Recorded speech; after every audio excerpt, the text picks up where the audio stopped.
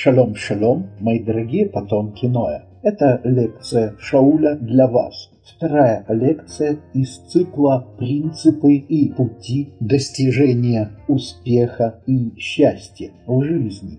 Первую лекцию этого цикла желающие могут найти и послушать в моем архиве. Сегодня мы поговорим о втором принципе, о втором шаге, о второй опоре успеха в жизни для каждого человека. Я подчеркиваю, для каждого потомка Ноя, независимо от его пола, возраста, места жительства, наличия либо отсутствия капиталов, образования, принадлежности к какой-либо культуре или социальной группе, партийности, религиозной принадлежности, национальности и прочего, и прочего. Этот принцип успеха или путь к достижению успешной и счастливой жизни можно вполне назвать универсальным, годным абсолютно для всех. И его девизом могут быть слова «Собери свою волю в кулак, избери жизнь».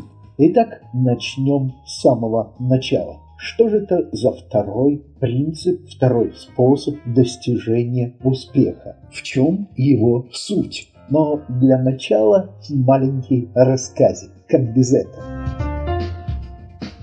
Один молодой человек прямо-таки доставал известного коучера. «Ну скажи мне и скажи, как же мне, такому неудачнику, мне, такому беспросветному лузеру, по-настоящему достигнуть успеха в жизни и счастья?» Он платил ему деньги за специальные консультации. Он звонил ему в самое неурочное время. Он добивался того, чтобы коучер дал какой-то ответ. И тогда коучер наконец-то уступил ему и принял, на его взгляд, верное решение. Коучер сказал этому молодому человеку, что для такого, как ты, есть только один способ достижения успеха, и он, увы, экстремален. Так ты согласен на экстрим? И тот сказал: да. Жизнь моя унылая и пресная, хочется, знаете ли, какого-то трешачка. Коучер выразил удивление и одобрение и сказал: ну ты, конечно, перец, ты сам выбрал это. Он пригласил молодого человека на вечернюю прогулку по городу и сказал, что сегодня мы идем вместе в одно тихое и спокойное место. Они прошли к набережной реки, выбрали место, где практически не было видно никаких людей, и внезапно коучер окунул этого молодого человека головой прямо в воду и держал его в воде весьма долго, до тех пор, пока этот молодой человек не начал захлебываться. И, в свою очередь, не стал отчаянно сопротивляться этому насилию над ним. И когда коучер вытащил его, то спросил: о чем ты думал, когда был в воде, когда не мог дышать? И тот, отдышавшись наконец-то, ответил, что да, больше всего ему хотелось вдохнуть воздуха, но вместе с тем его одолели какие-то странные, рвущиеся с неимоверной скоростью из прошлого воспоминания. Они проворачивались в его голове, как бы фильм о нем самом, только наоборот, от сегодняшнего дня к самому началу его жизни. И снова от начала к сегодняшнему дню. И все это буквально в доли секунды. Воспоминания самого раннего детства и до этого дня. Он вспомнил, что еще в детском саду его всегда опережал во всех играх и соревнованиях, во всех мероприятиях некто Вовка-Морковка. Потом в школе уже этот самый Вовка, Володя Марков, которого также и продолжали звать Вовка-Морковка, был не самым лучшим учеником, но к нему с симпатией относились все учителя. Они считали, что да, мальчик балованный, но какой-то весь приятный и успешный. А девочки отдавали предпочтение именно Вовке-морковке, а не ему. Дальше, когда пришло время поступать в университет, то Вовка-морковка, а правильнее будет сказать Владимир Марков, поступил на престижный факультет, а он не смог поступить по этой специальности. Затем окончили университет, и Вовка-морковка, а точнее Владимир Иванович Марков, оказался на престижной и хорошо оплачиваемой госслужбе, а наш молодой человек оказался, как всегда, обыкновенным офисным планктоном. Все это пролетело в его памяти с огромной скоростью, но больше всего он хотел дышать. Осознав, что эти воспоминания ведут его вовсе не к жизни, а скорее наоборот, он еще больше захотел дышать. Он очень хотел жить, и поэтому он очень хотел вздохнуть воздуха, ответил этот молодой человек знаменитому коучеру.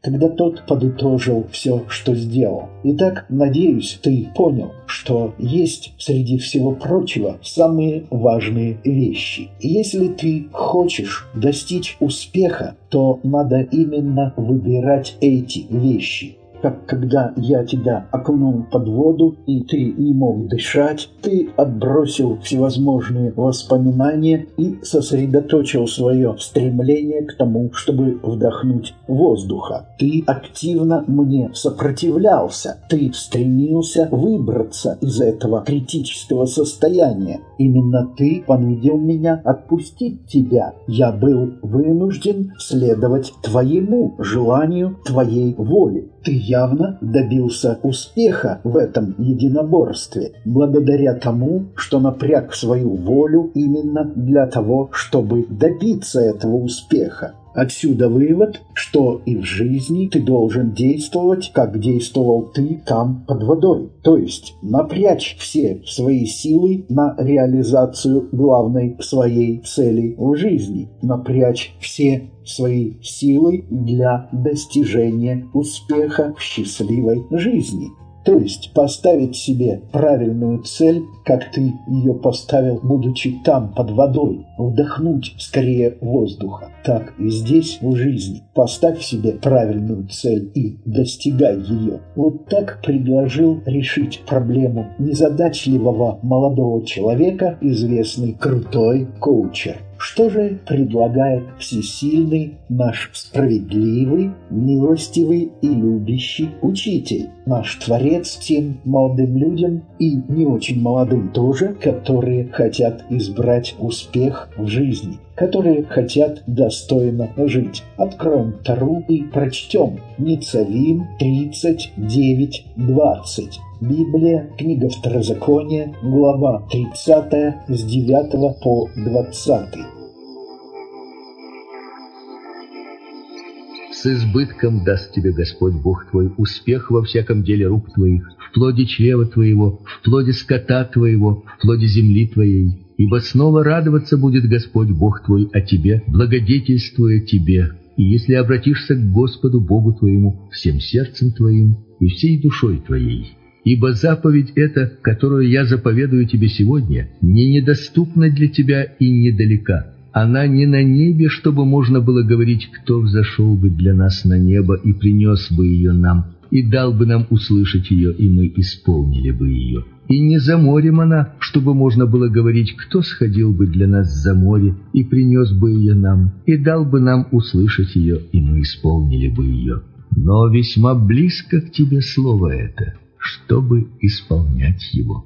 Вот я сегодня предложил тебе жизнь и добро, смерть и зло. Если будешь слушать заповеди Господа Бога твоего, ходить по всем путям Его и исполнять заповеди Его, то будешь жить и размножишься, и благословит тебя Господь Бог твой на земле. Если же отвратится сердце твое, и не будешь слушать, и станешь поклоняться иным богам, и будешь служить им, то я возвещаю вам сегодня, что вы погибнете и не пробудете долго на земле, которую Господь Бог дает тебе. Во свидетели пред вами призываю сегодня небо и землю. Жизнь и смерть предложил я тебе, благословение и проклятие. Избери жизнь, дабы жил ты и потомство твое, любил Господа Бога твоего, слушал глас Его и прилеплялся к Нему. Ибо в этом жизнь твоя и долгота дней твоих, чтобы пребывать тебе на земле. Итак, что, по мнению Торы, необходимо для вашего личного успеха, для счастья в жизни, для того, чтобы жизнь была наполнена счастьем и успехом? Давайте сразу поймем, что для того, чтобы достичь успеха, надо знать, что такое успех. А то вдруг случится так, что вы его уже достигли, а все еще стремитесь к нему. Это, конечно, просто шутка. Но, как говорится, в каждой шутке есть не только доля шутки, но и правда. Я надеюсь, вы вполне знаете, что есть объективные критерии успеха, по которым вас и узнают как успешного человека. Давайте рассмотрим эти критерии. Первый. Успех – это не деньги только, как часто нам об этом любят говорить многие бизнес-тренеры и коучеры. Успех – это сила. Разумеется, эта сила получена вами от всесильного, но она становится именно вашей силой.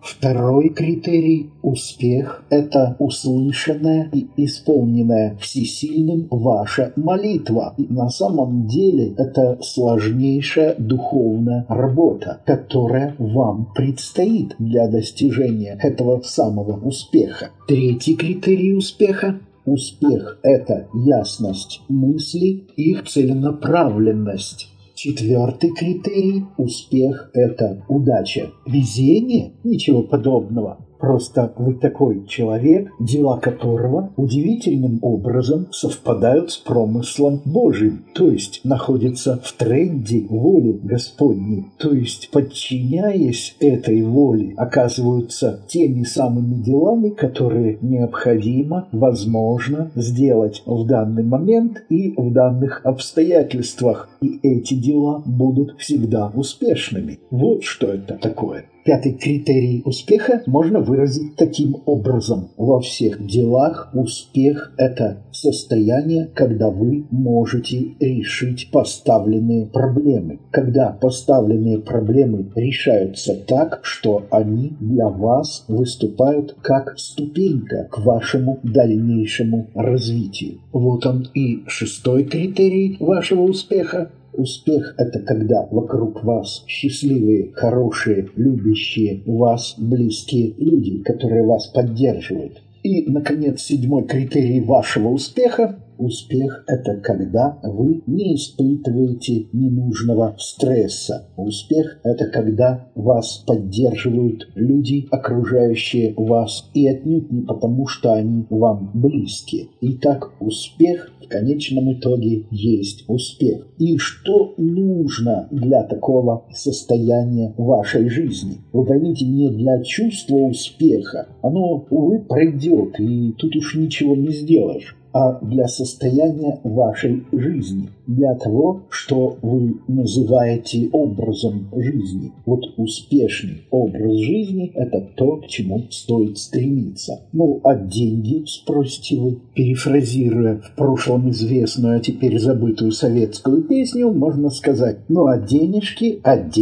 потом. Ну, конечно же, деньги тоже здесь отнюдь не помешают. И деньги – это просто инструмент к достижению успеха. Это средство осуществления успеха. Деньги – это тот инструмент, который помогает вам добиться успеха. Деньги – это не цель, как ошибочно полагают многие. Деньги – только средство. Ну, что-то вроде как, допустим, молоток у плотника или компьютер у звука- и видеорежиссера или оператора связи. или что-нибудь в этом же роде. Итак, деньги – инструмент, а не цель. Об этом надо всегда помнить. И тогда успех будет у вас. И деньги, кстати, тоже. Если они, конечно, вам так необходимы. И если ими вас благословит Всесильный.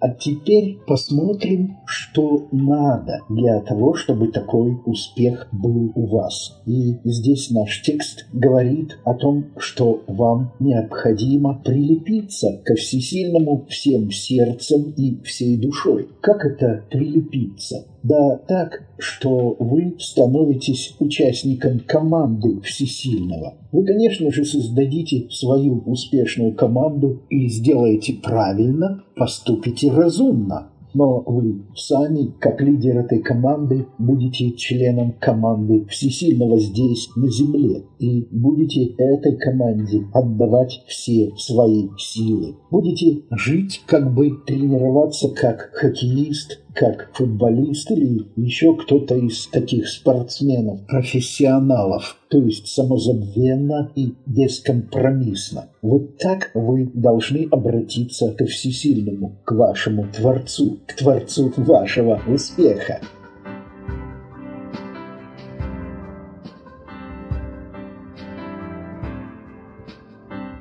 Дальше что необходимо? А вы разве не заметили, что надо из всего того огромного выбора, который у вас есть, а выбор у вас действительно огромный, благодаря на то воле Всесильного, и быть лузером или успешным человеком – это только крайние стороны этого выбора. В промежутке есть масса оттенков. Так вот, вы должны выбрать для себя успешную жизнь. Но при этом я хочу сказать, что ваш успех не должен строиться на неудачах других людей, а более того, на их страданиях. Тогда у вас что-то ничего просто не получится с успехом, если это будет так. Если вы будете строить свой успех на страдании других людей, то в конечном итоге Бог, как справедливый судья, вас накажет и заставит вас нести часть того бремени, которое вы возложили на других людей. То есть вы будете сами себя наказывать. Как та унтер-офицерская вдова у Гоголя в «Ревизоре». Хотите быть такими? Нет, надеюсь. Поэтому не строим свой успех на страдании других людей, а помогаем им тоже достичь успеха. И вот здесь надо выбрать цель. Выбор цели – вещь сложная. В моем этом примере вы заметили, цель была выбрать просто. Цель была любыми способами выжить. В реальной жизни такой выбор – большая редкость. И вот для того, чтобы выбрать правильно цель, надо много молиться и надо много размышлять. А еще надо много знать. И так вы выбираете правильную цель. Правильная является та цель, которая ведет вас к успеху. А мы уже говорили, какой это успех, что он собой представляет. Следовательно, цель ваша должна быть именно такой, чтобы вы смогли в самый короткий срок, в наикратчайший срок. Это вовсе не будет так, что вот я тут сидел на берегу, ждал, пока с дерева упадет кокос, и вот получил, ожидая. Нет, вы творец своего успеха. Правильно выбранная цель приводит вас к успеху. Неправильно выбранная цель вас приводит, увы, совсем в другую сторону. И нам еще предстоит поговорить о том, как правильно выбирать цели. Об этом еще мы будем говорить и обязательно будем говорить. А теперь, если есть у вас вопросы, задавайте. Если есть сомнения, высказывайтесь. Если вы пока еще не поняли, как определить свою цель и вам нужна личная консультация, и для этого тоже поможет мой телефон для вас в Телеграме и в WhatsApp. Вот он, этот телефон. Звоните, я буду рад общаться с вами. +7 747 19 22 22 4. До следующих встреч, и да благословит вас Всесильный и даст вам успех и счастье в этой жизни.